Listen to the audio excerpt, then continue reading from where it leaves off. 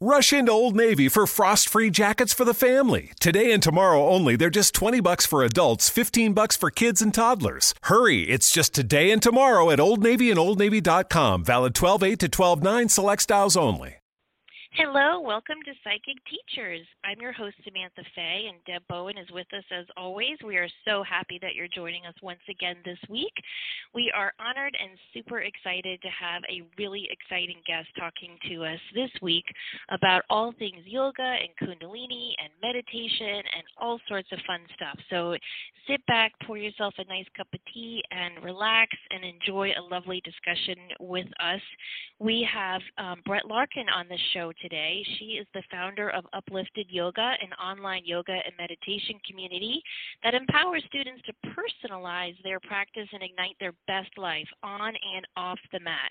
Brett has instructed at top studios and companies like Google and Pinterest. She leads the world's most interactive online yoga teacher training program and teaches to a social media following of over 150,000 people. Her content on YouTube is streamed to 2 million minutes each month. Deb and I were honored to be on her show for two of our separate interviews, which you can hear on Psychic Teachers and on Brett's podcast, Savannah podcast. She has another one called Yoga Hacks, and we'll be talking about both of those in a little bit. But first, I just wanted to say welcome, Brett, and thank you so much for being on our show. Thanks. I loved interviewing both of you, so I'm excited the tables are turned and to be here. So, we are too. Gratitude. And for everyone listening, Brett just gave birth 9 days ago and is still such a trooper that she's still doing our show. So we're very, very happy for that. And we just wanted to wish you a hearty congratulations on the birth of your son. Thank you. I know. I wouldn't miss it for the world. I think if it was an interview with anyone else, I wouldn't have done it. But with you guys, I wanted to make it. Thank you. We're so happy you're with us, and just congratulations. This is just great. So we have a couple of specific topics that we have asked Brett to talk with us about on the show. And Samantha is going to take the lead with discussions about Kundalini energy with Brett. And we're going to start with that. And then, of course, we're also going to talk about one of our favorite things during this hour, which is meditation. So, Samantha and Brett, take it away. Well, first I want to say that everybody, you need to check out her website, brettlarkin.com, because it's so super interactive, and there's a ton of free material on there, which is wonderful, especially for, new people to yoga. She has a great interactive video that you can sign up for on chakras and the yoga. And I have to say, my kids, I used to always literally up until a couple of months ago, we would read every night before bedtime. And yes, my oldest is 15, but I still insisted on that. And lately they're like, okay, Mom, yeah, I'll be there in a minute. So I've started something new. Instead of reading with them before bedtime, now we do 20 minutes of yoga. And it's just a great way to connect with my girls and to, just be with them in a moment of peace. And so if you all go to brettlarkin.com, you can see a lot of her videos. You can go to her YouTube. So she's just got a lot of great information out there.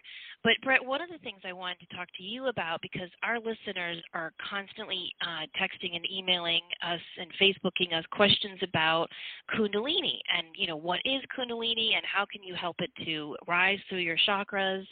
I always take my time answering those questions, but I have to be honest, I have a hard time sometimes just explaining what Kundalini is in normal everyday language. And I'm just wondering if you could give us your concept of what Kundalini energy is. Absolutely. I think it's really hard to define and explain properly, succinctly. But luckily, we have a little bit of time on this show. So if you guys are open to it, I'd love to give the teachings that were handed down to me, which is the tantric viewpoint of Kundalini and sort of how all of us came into being. So I think if I break down a couple words and principles, then we'll be able to really talk about Kundalini in a super interesting way. So the first thing, before we start talking about Kundalini, I always like to share is this idea of Shiva and Shakti and how each of us came into existence. And I know that's like a lot, like, whoa, but to keep it really simple, I just want you to imagine this energy of Shiva, which is more associated with the masculine quality of pure consciousness, right? Consciousness that has not yet manifested in our world.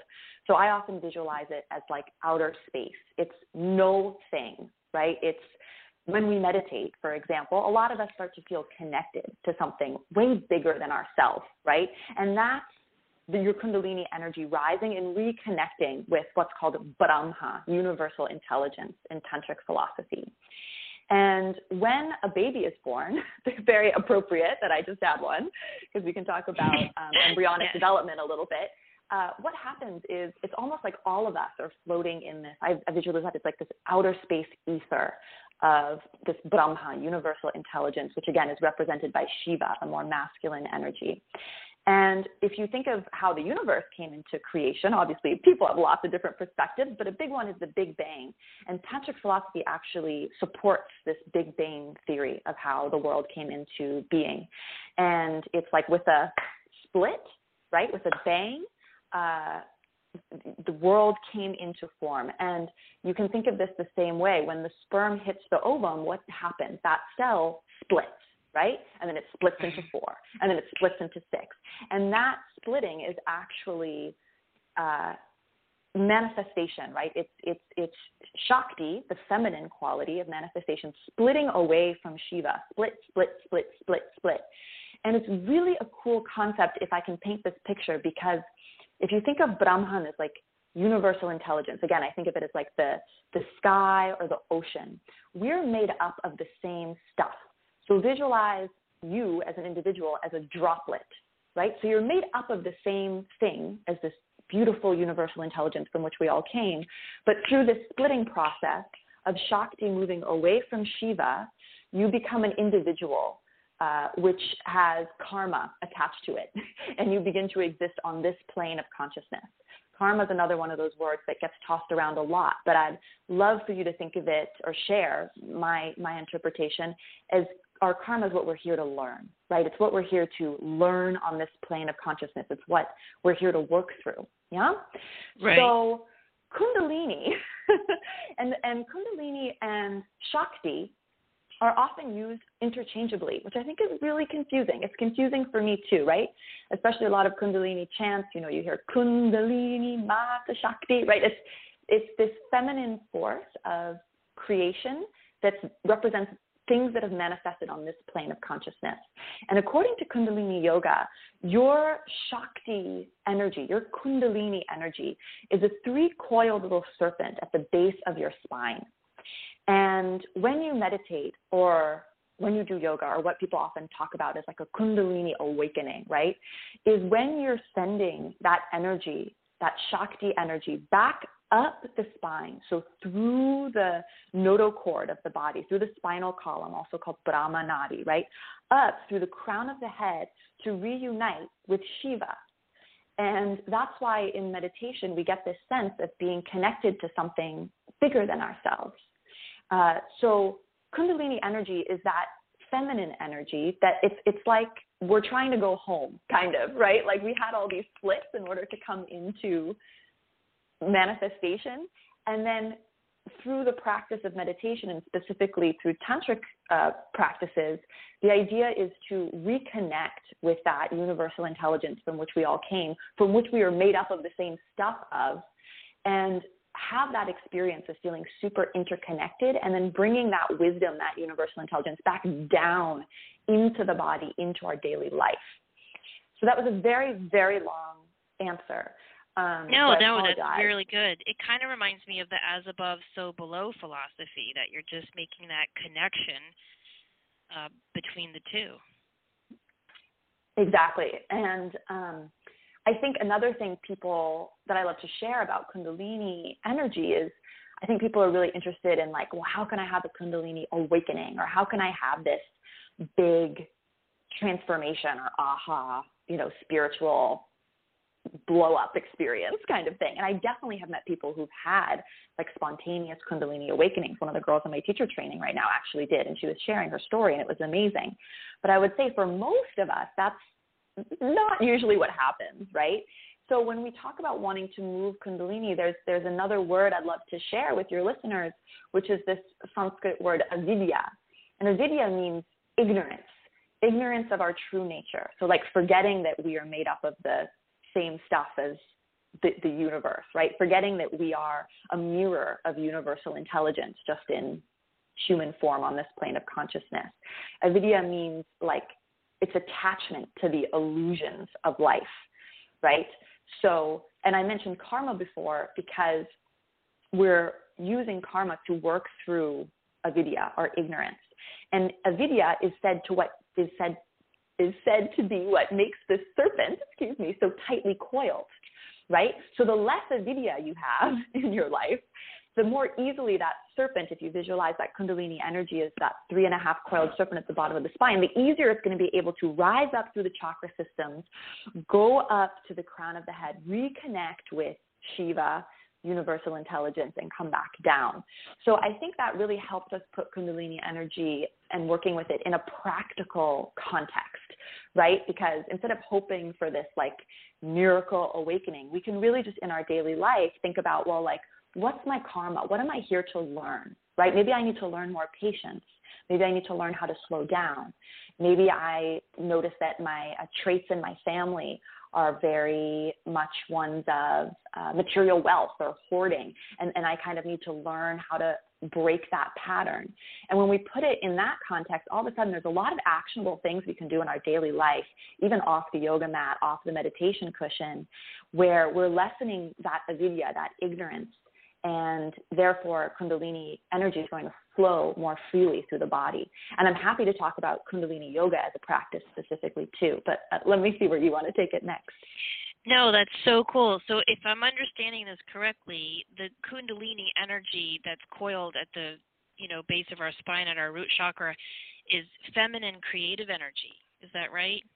Yes. According to Tantric philosophy, yes. Right.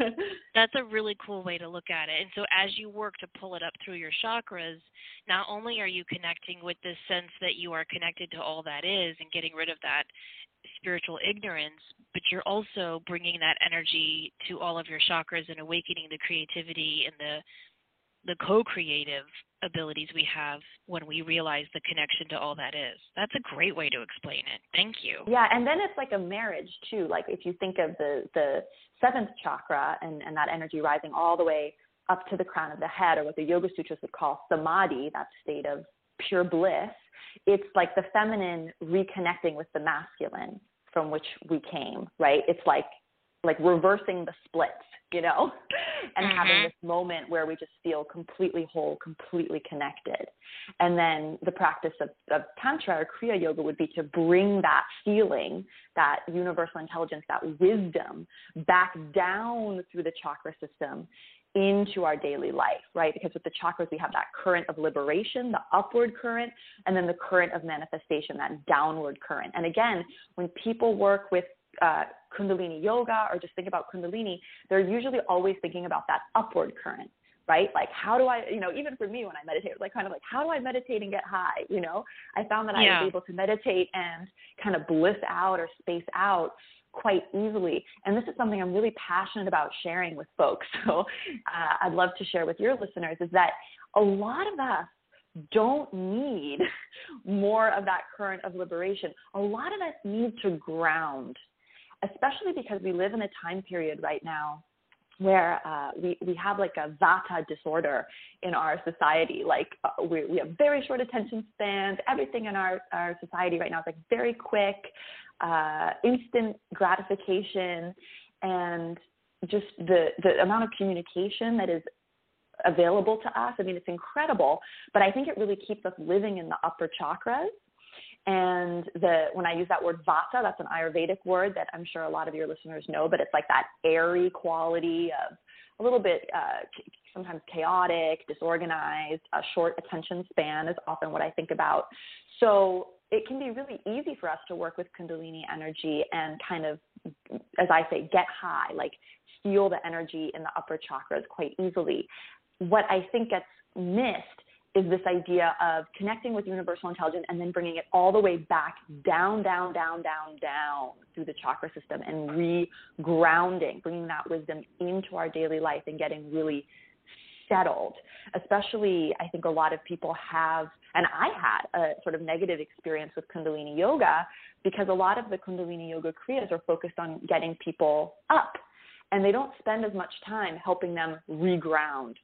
So in both my teacher training and just as I teach myself, I'm constantly harping on all my trainees, right, about this importance of helping people reground.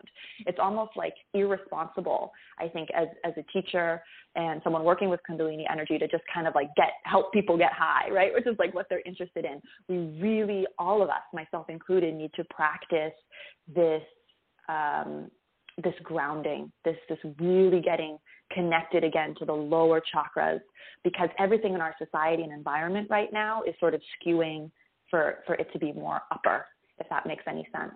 No, it does. It does. I totally agree with that. And I feel like it's, I blame that on Amazon Prime because my own life, I'm so hooked on Amazon, I expect everything to happen within 3 days. I know. I ordered something on Amazon yesterday, like baby related, and it didn't have like the free 2-day shipping or like next day. And I was like, what? This is outrageous, you know? Yeah, forget this. Well, tell us about Kundalini Yoga. Like, what is it, and how is it different from what people think of when they think of, down dog and sun salutations? Oh, great question. So I'm super passionate about trying to speak to Kundalini Yoga in a way that people can really understand and demystify it. And this is very much triggered by my own extremely negative experience when I first tried Kundalini Yoga. So, most people listening probably have this vision of yoga that is exactly what you described, right? The sun salutations, downward facing dog, chaturanga, that yoga push-up, very much the Iyengar derived vinyasa or hatha style of yoga. That style of yoga is so beautiful, and I teach hundreds, thousands. I mean, I have so many classes in that style. And the thing, though, that I've come to understand is that style is very much working with the physical body. It's designed to move the physical body in order to prepare the practitioner to meditate, right? So it's almost like Patanjali, the author of the Yoga Sutras, he knew meditation was really hard, and he was mainly teaching 12-year-old boys back in the day, these young monks, young men who were being sent to him to be trained to become monks or to be spiritual leaders. So he was like, in order to get them to meditate, we need to get them moving first, right? Like, it's a lot easier to sit still after you've gone for a run or done 40 sun salutations. And that's where we kind of get the Ashtanga yoga practice, from which vinyasa and hatha and a lot of the forms that we see in America are derived. So it's a very physical, active practice.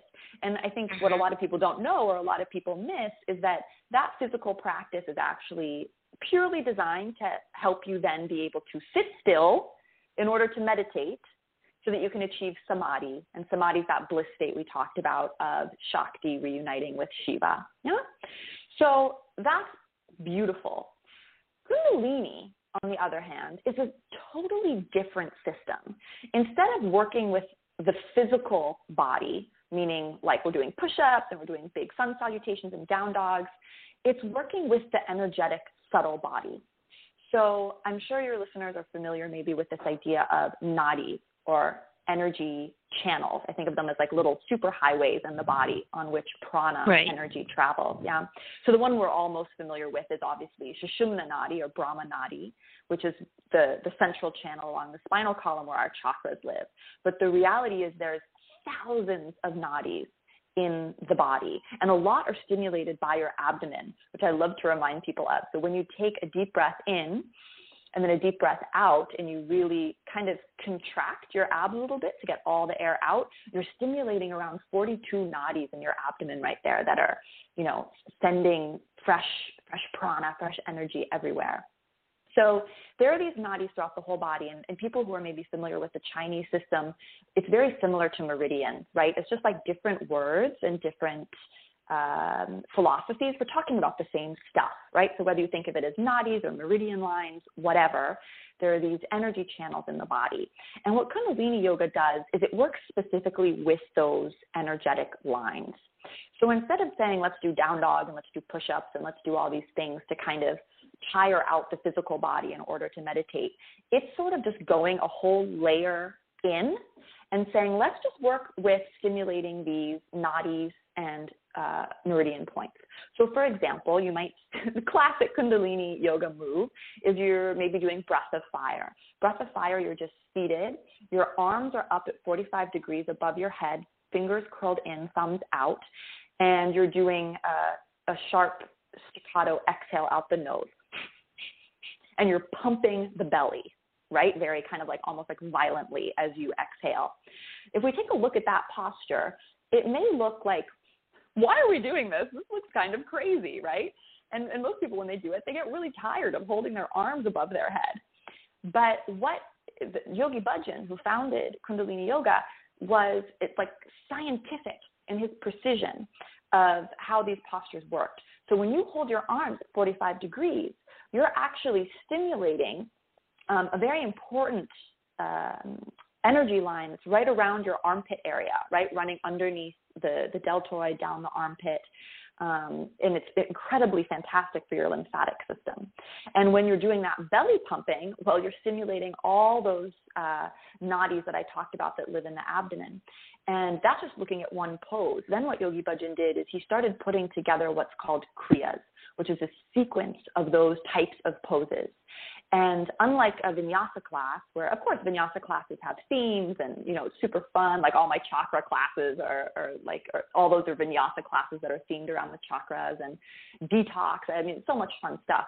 But with Kundalini, it's like, this is a kriya for detoxifying the liver. And the postures and how long you do them is incredibly precise. So it'll be like you're doing that breath of fire for exactly 3 minutes, and then you're doing some other kind of like weird squat. It's usually repetitive movements and like twisting side to side. And the irony is that most of those postures, those Kundalini postures, are easy for most people. It's hard to do them for a long period of time, but it doesn't really require flexibility. It doesn't require tons and tons of strength in the way like, you know, traditional vinyasa or Ashtanga does when you do those push-ups and stuff. But I think people get really intimidated by it because it looks kind of weird. And then, you know, a lot of people who teach Kundalini Yoga are like Yogi Bhajan, are wearing turbans. And, you know, people maybe, I know for me at first, I was like a little freaked out. I was like, what is all this stuff? But when you break it down, it's just like really, really simple postures that are stimulating different meridian lines and energetic qualities. I have this one class on YouTube that's a Kundalini class that is about detoxifying the liver. I have a lot of different, and again, it's all through the teachings of Yogi Bhajan. But people often ask because we do like a little on all fours, sort of extending one leg and extending one arm, and you're kind of like kicking yourself, or, you know, again, it's all these weird sort of repetitive movements, but we only do it on one side. And people always comment, they're like, I really love this kriya, like my you know, liver feels amazing. I have one for kidneys too. Maybe it's in the kidney one. But they're like, but why is it uneven, right? Why do we only do that on one side? Because you'd never do like just warrior two on one side in a vinyasa sequence. It's always even. And what I remind people is that no, the kriya was prescribed this way by Yogi Bhajan because your liver is only on one side of the body, right? So it made sense to only do that on one side. With kidneys, it's on both. So I can't remember. I think it must be in the liver class then. But I use that as an example to hopefully illuminate for folks trying to visualize this at home, like how prescriptive these kriyas are. And it's super, super fun, I think, to play with if you're interested. And I can, you know, share more if people want to know how to get started. Maybe like doing it on YouTube is a good way to start, rather than showing up at a class and feeling kind of self-conscious, you know, with your arms in the air. That's the beauty of YouTube, right? You can kind of test run a lot of things in your home. However, you know, my first experience with Kundalini Yoga, as I mentioned, was quite not a great one. And it's because of that grounding principle that I mentioned earlier. So I went to a Kundalini Yoga class, and there was a teacher there that I really, really liked. And so I was going to her class, and then there was a guest teacher from LA visiting. So I was like, okay, I'm going to take her class. And she, again, wonderful teacher, you know, beautiful person, but she did a Kriya, and it probably was one that was a little advanced for me at the time as well. It was very challenging, and it just brought the energy up, and we never regrounded, really. So I left in like a total funk. Like I was supposed to go have dinner after this class and had like a whole evening plan, and it was like I couldn't speak. Like I had to go home and just lie down. I had a crazy negative experience, and this is something else I want to mention about Kundalini in case people are thinking of trying this style of yoga, is I sort of talked about how it's, you know, scientific in the sense that we're stimulating different parts of the body, doing prescriptive exercises for very exact amounts of time. What I didn't mention, which I think is important too, is that doing these exercises and especially repeating them, and especially for long periods of time, is designed to trigger us. It is designed to get your ego talking to you. So, for example, when you're holding your arms above your head in that breath of fire, maybe for 3 minutes or 5 minutes, okay, that doesn't sound long when we're talking on this podcast, but, you know, try it at home, guys. Like, your arms start freaking out. You're like, ugh, and you'll notice your self-talk. And it usually sounds, or I can, you know, just use my own experience, but it's like, when is this going to end? This stinks. My arms hurt. This is stupid. Why is the teacher making us do this? I hate her, right? Like you start to notice this like internal dialogue. Or for others, it might be like, I'm not good enough. I'm terrible. I can't even hold my arms up, right? So Kundalini Yoga is designed to get that language, that self-talk going.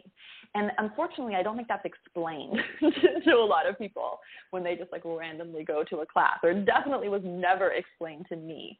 Because I'd be what sitting happens, there thinking, you know, this is why the Japanese used this as torture during World War II. Yes, exactly. So when you're like not aware that that's by design, you can get really upset, right? It's aggravating because it's sort of like drawing out that part of you that's like, how do you act in a situation of difficulty or conflict?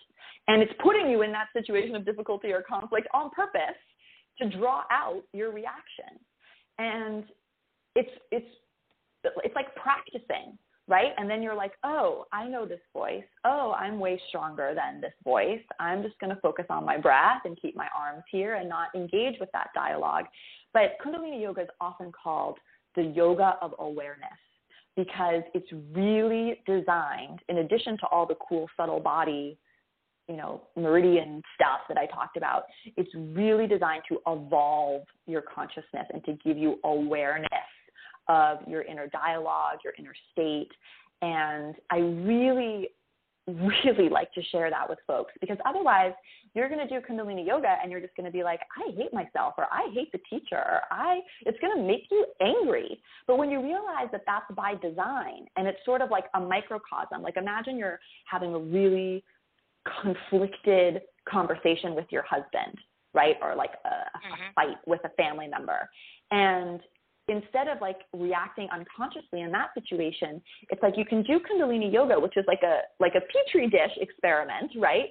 Of how you act, react, and talk when you're triggered. And by practicing in the Kundalini space, in the yoga posture, first of all, you're not going to say something you regret, right? Because you're kind of like doing a little practice run. But it's going to give you these amazing insights to sort of what your default reaction is. Like, for example, when I talked about myself, I started hating on the teacher, right? Like when I was in those really difficult postures, like I hate her. Why is she making us do this? And that's totally in line with my karma, and what I'm here working on is that like when I'm triggered, I tend to play like victim, right? And I want to blame, right? And then there's different people have different things. Like other people kind of get really down on themselves or, but for me, there was a lot of anger and blame. And I started noticing in Kundalini, I'm like, oh yeah, I do that when I'm in a pose and really struggling. And I do that in my life too, right? Like when things are hard or, fighting with my mom or my husband or something, like I tend to go into this like victim mindset. And getting awareness of that for me was huge because all of a sudden I'm aware of it. I'm working on it. And every time I come to my mat and do Kundalini yoga, it's like strengthening a muscle, right? To like not go down that path and instead to stay with the breath, to stay focused, to stay calm, to not listen to that voice. And this is something I think we can all benefit from so much because it's like we all would agree that we're not going to get six-pack abs if we never go to the gym. But for some reason, I think a lot of us, especially, we're like, oh, well, I'm practicing yoga or I'm like dabbling in meditation or I'm interested in crystals, so I should be this like evolved person. And it's like, well, no, it's like unless you, just like you work out a bicep with weights, unless you're really working on changing your tendencies that you have in this plane of consciousness, that karma, you're not going to maybe evolve in the way you're hoping for. I'm so glad you explained it that way because that's something, well, first of all, I think it's in line with the Kundalini rising because if you can get in touch with your mind that way, that is strengthening your ability to be a co-creator. But also for me personally, yoga has always come relatively easy to me. I grew up doing it with my dad. But all other forms of exercise, not so much. And I have a good friend who runs marathons like for fun and is a running coach. And she came over for dinner the other night and she could barely walk. And I said, what's wrong with you? And she said, oh, I ran 18 miles today and I just kind of overdid it. And I said, you can overdo it? Like I just felt like she works out 6 days a week. How can she have muscles left to be sore? And she was explaining to me that 99% of exercise is in your mind.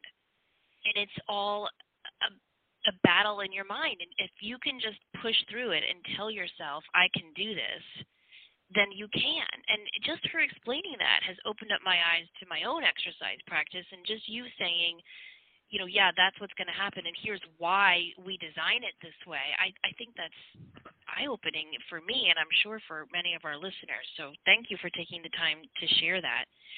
Now, since we are a results-oriented society with our 3-day Prime membership, in what ways do you see the Kundalini rising through yoga? Like, can you give people things they can look for so they know, oh, this is working? And after Brett, I've just been sitting here absorbing all of this like a sponge for. This is amazing. I'm learning so much. And after Brett answers that question, Samantha, if you can tell us about Audible, that would be great. Sure. Okay. All right. So talking how do you know, right? It's like, how do you know it's happening? Everyone, it's personal. It's going to be a different experience for everyone. But here's some things that I'd suggest folks look for. And then, maybe when we come back, I can give advice also about maybe what Kundalini yoga practices or classes to start with.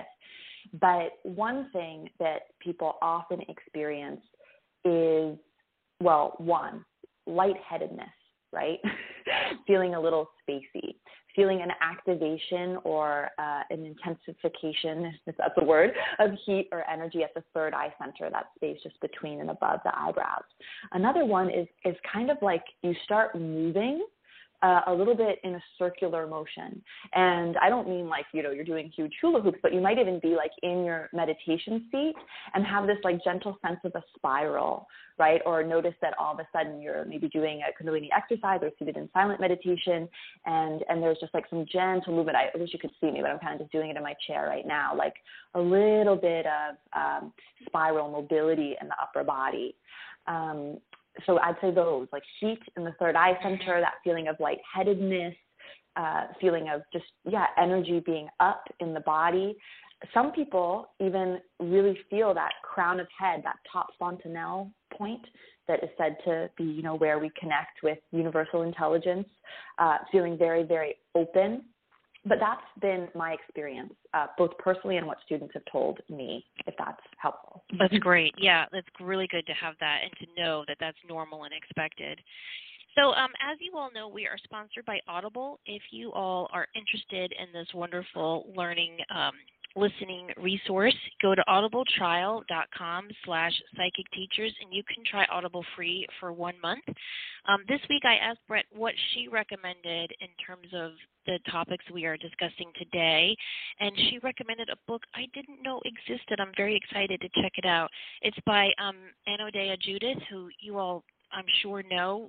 I've recommended her books on chakras for years, and she was just a guest on Brett's show, so you guys can check that out.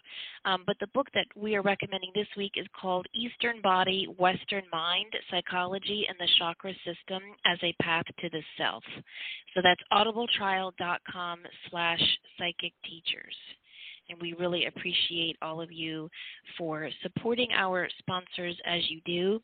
And we would also like to remind you all to please take a moment to leave a comment or review on our iTunes show and to please join us on Facebook. Deb, do you want to ask Brett some questions about meditation in conjunction with yoga? Absolutely, as I could.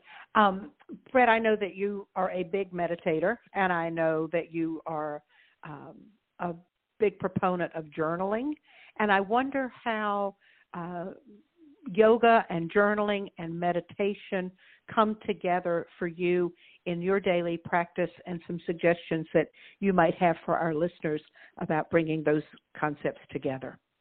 Great question. Yes, another one of my favorite topics. So we mentioned a little bit before how the physical yoga practice, the asana practice, right, doing the physical postures is really designed to just sort of burn off energy so that we can then sit to meditate. But what I found in my own practice and in my community as well is that a lot of people were still struggling. And meditation is something that is so hard. I mean, again, we already talked about like the time period in which we live, right? We like Facebook Messenger goes off on my phone like every 5 seconds, Instagram. I mean, it's wild just how much stimulation there is. And we have so many thoughts and self-talk. It seems like this incessant dialogue. And of course, doing the physical yoga postures helps quiet the mind. There is no question. But a lot of folks were still struggling in order to sit quietly and meditate, because I think a lot of people think that meditation is sitting and with your mind clear. No. Meditation is sitting, practicing clearing the mind, right? If you think meditation is just like sitting with no thoughts in your head, or you're not doing it right if you have no thoughts, you're setting yourself up for failure, and it's going to be really, really hard. So that's one thing. I always encourage people to kind of reframe that meditation is practicing letting our thoughts go and bringing our attention back to the breath.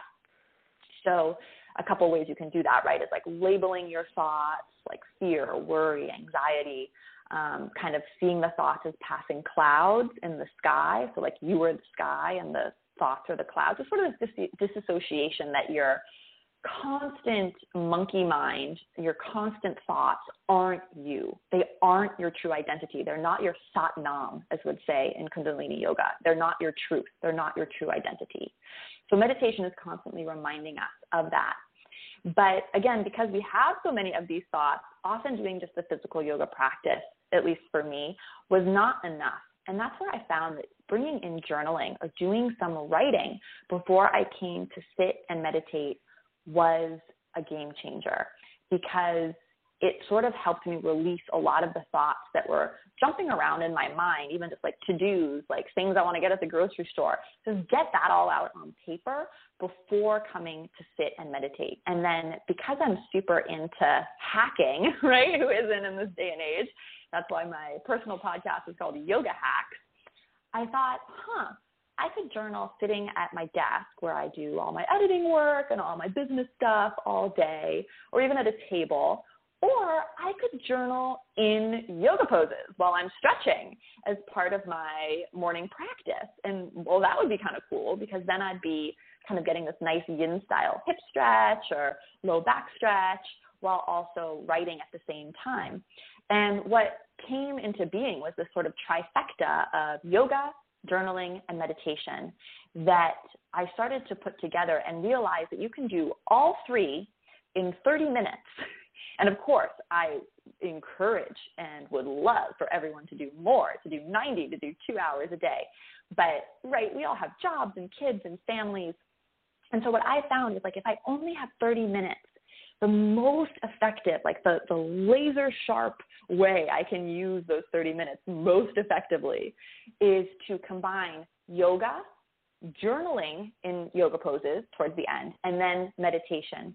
And that's what my ritual series and DVD is. So I started calling that my ritual, right? Yoga, journaling, and meditation is my 30-minute ritual. And there's 6 30-minute routines that I've designed that teach you, takes you through the postures, takes you through the journaling and journaling prompts. And each class is also related to a chakra. So it's really fun because you can choose which class to do based on how you want to shift your energy. So if you wake up kind of feeling groggy, it's like, oh, maybe we'll do the 3rd chakra class to like wake up. And there's yoga, journaling prompts, and meditation around that. And it's always 30 minutes. And I'm happy to share a little bit more about the journaling piece if folks are interested in that. But I'll give Deb a moment. Maybe she has some other questions.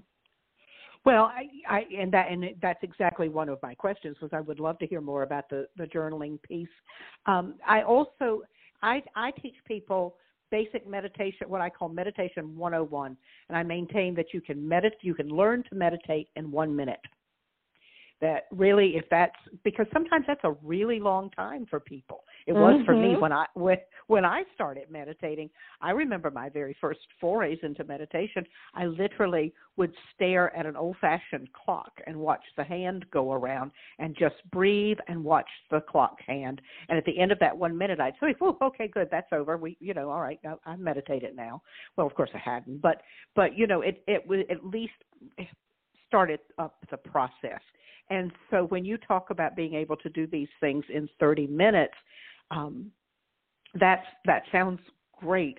I'm also wondering, is it possible or beneficial or not to condense that a little bit? Because I'm not sure everybody has 30 minutes every morning to do this.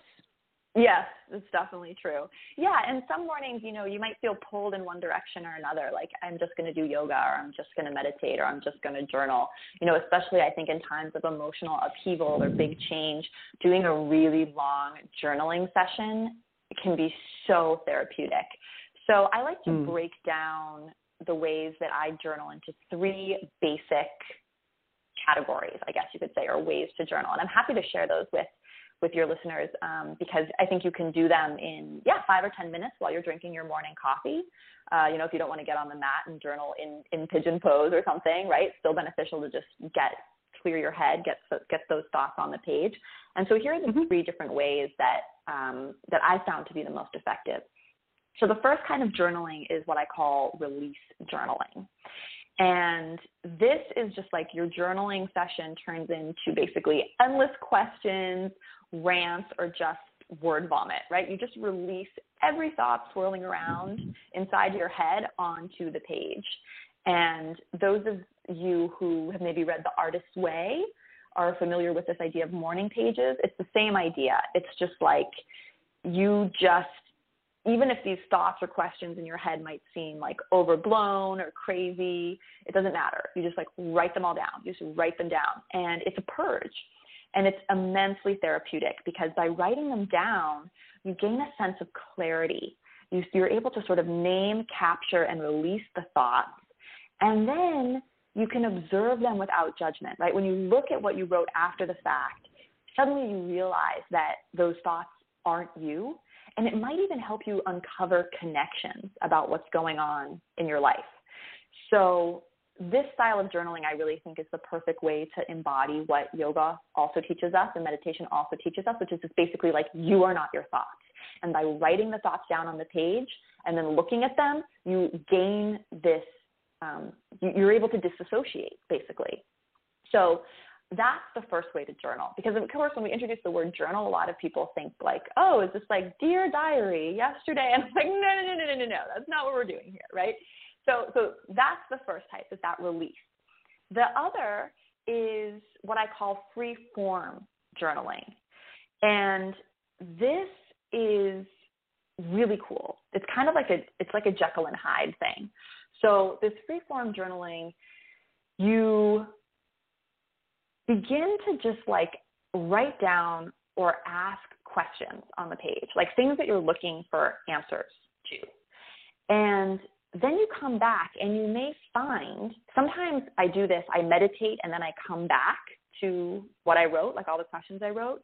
And sometimes, you know, it's just writing the questions and then being like, okay, I want to shift into answering these questions.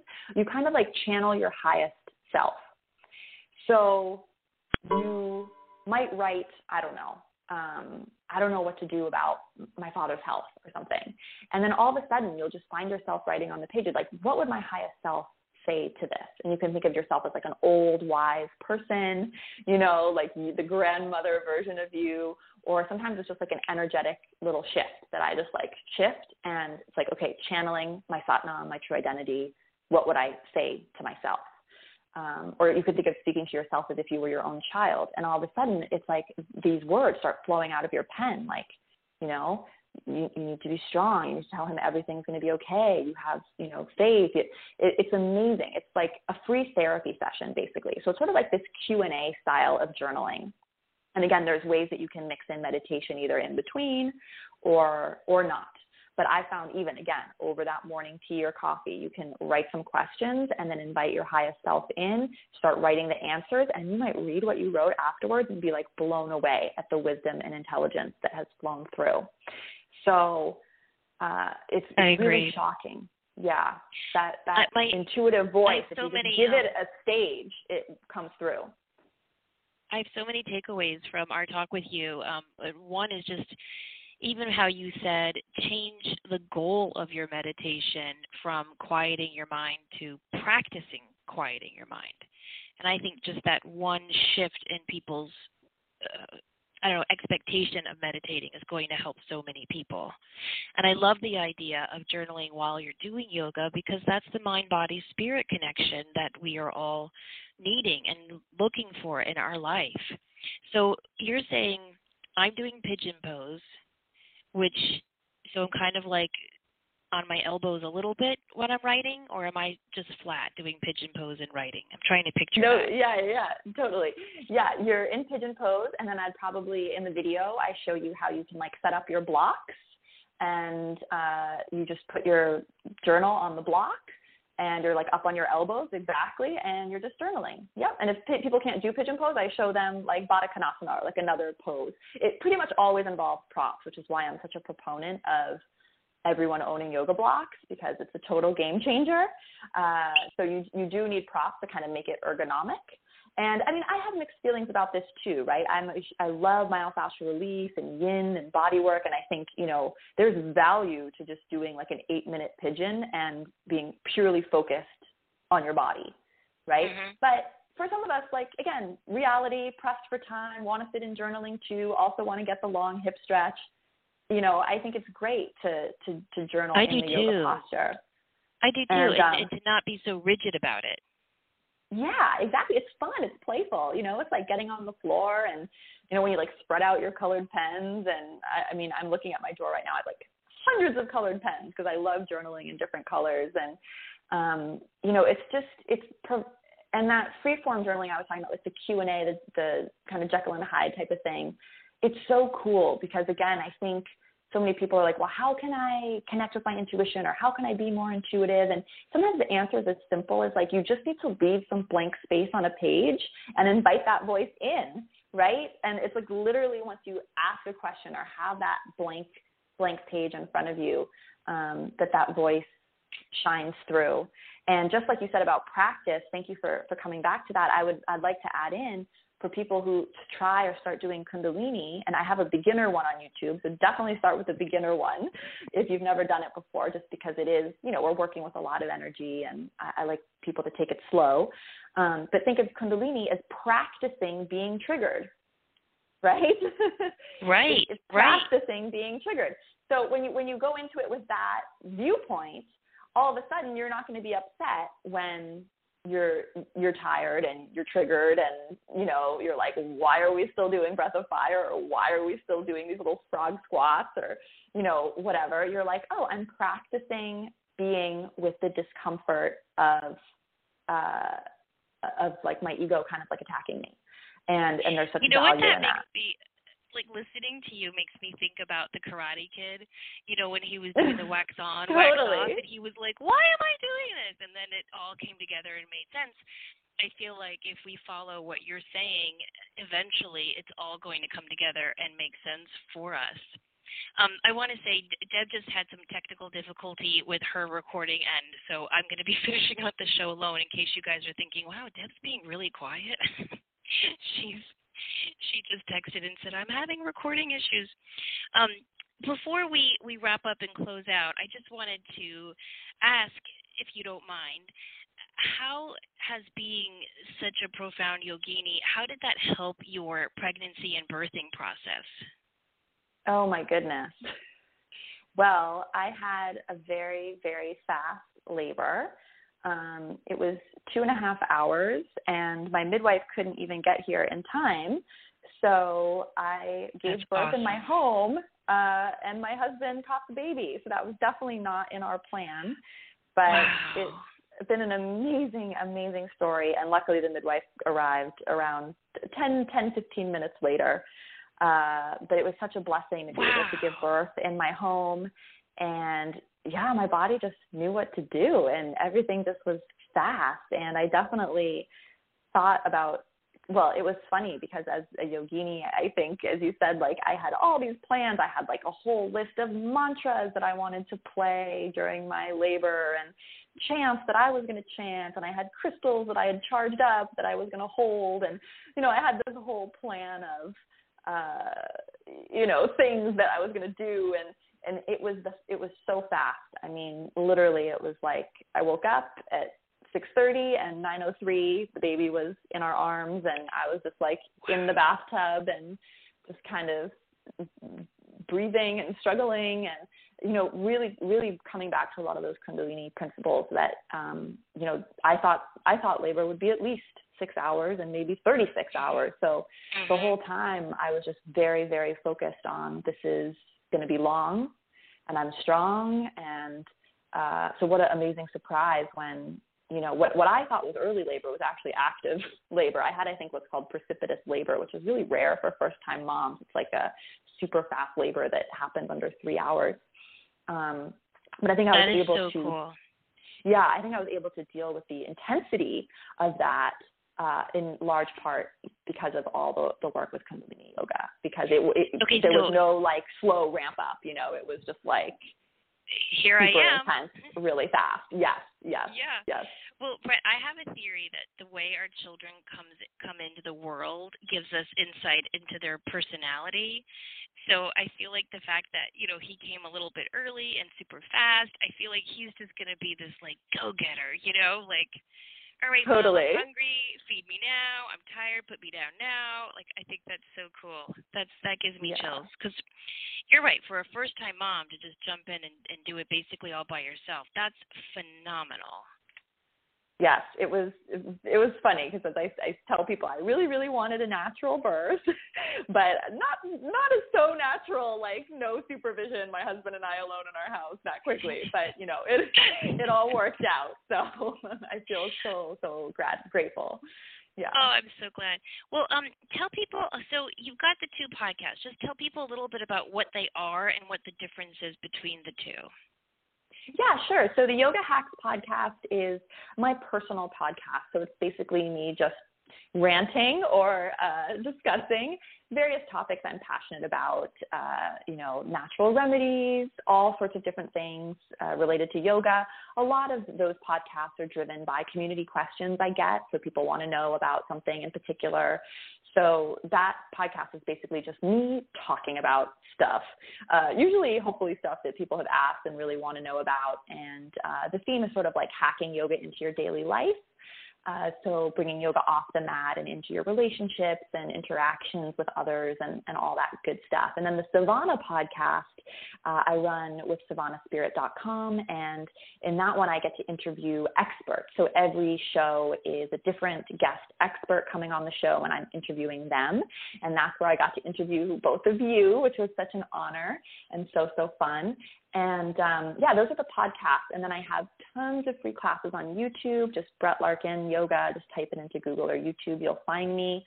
And that ritual series, I think you can get the first couple classes for free. There's so many freebies on my website. So if you want to try the yoga journaling meditation we talked about. There really are. And your website is awesome, and it's super interactive and easy. I love it.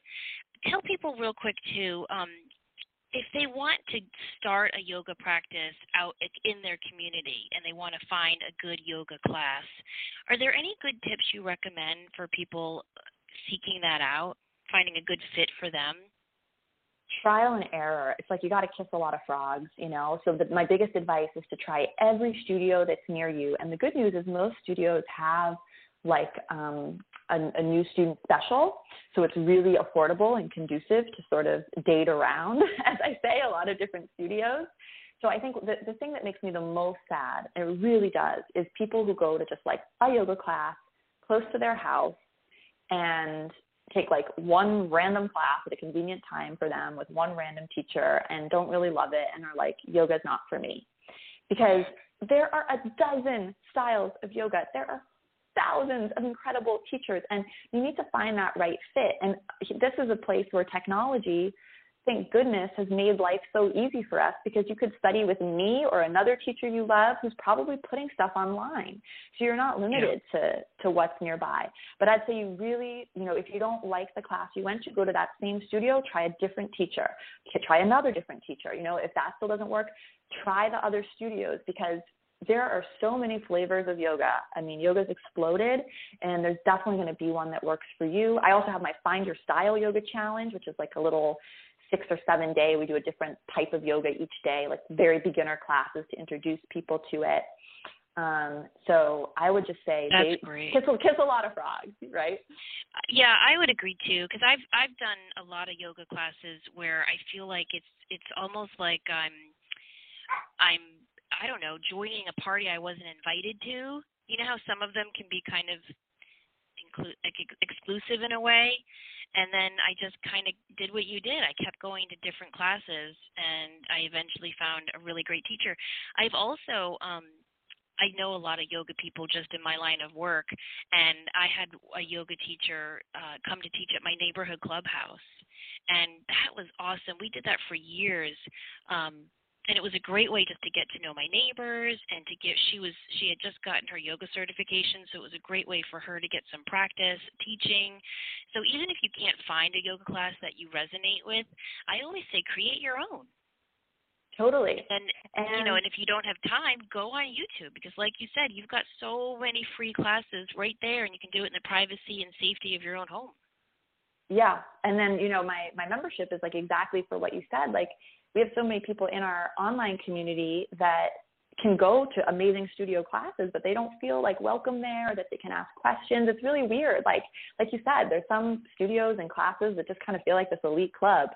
So, you can always hang out with us online. And for those who are really interested in the journaling, I do want to share, if it's okay with you, that I have a journal coming out, like a yoga-focused 2018 planner journal thing.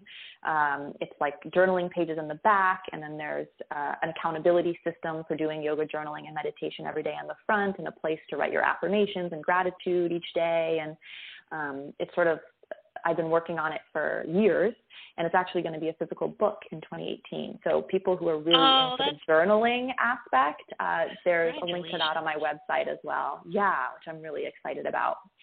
So that's it's a really good cool, a lot of people holiday need that guide. For New Year's. Yeah, exactly.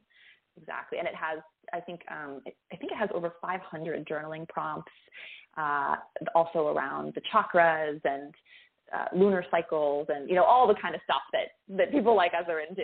So I'd encourage people to check that out too, if they're interested in the journaling piece or wanting kind of like a planner a yoga-focused What do you planner for 2018. What do you think about a lot of people who will say to me, like, oh, I'd like to try yoga, but I've never done it. I don't know. I'll always tell them, try a restorative yoga first. Do you think that's good advice? I think that's great advice. I think restorative is great advice because that's basically just like a nap, and we all need a nap. It really is. I love it. I'm addicted to restorative yoga classes. So everybody can find you at brettlarkin.com. They can also go to iTunes and find both of your podcasts, Savannah and Yoga Hacks. They're both awesome. I recommend them highly. There's a really good episode with a lady named Samantha Fay. Y'all should check out too. I'm just kidding. But you guys have so many great guests on that show. That's why Deb and I were so honored to be on your show and be counted among those. So if you all are looking for interviews with, kind of people who are writing and speaking about this all things spiritual, check out that podcast. And then if you want more information just about Brett, check out the Yoga Hacks, because I found that one really personal, which was nice. It was nice to see that other side of you as well. So I hope everybody checks out. Thank you so much for having me on. I loved everything we talked about. It was so fun. Oh, my gosh. Thank you so much for coming on with a 9-day-old baby. So hang up and go enjoy that little baby. And I loved listening to your birthing story. And, I just love it, love it, love it. Congratulations. Welcome to motherhood. And we will definitely be in touch with you. We'd love to have you back on to talk about more yoga hacks that we can all use in our life. So thank you, thank you, thank you. And thank you, everyone, for listening to us. Please continue to check us out. We're going to have some more exciting guests coming on in December. And as always, we hope that you go through your week and be the light. Good night, everyone.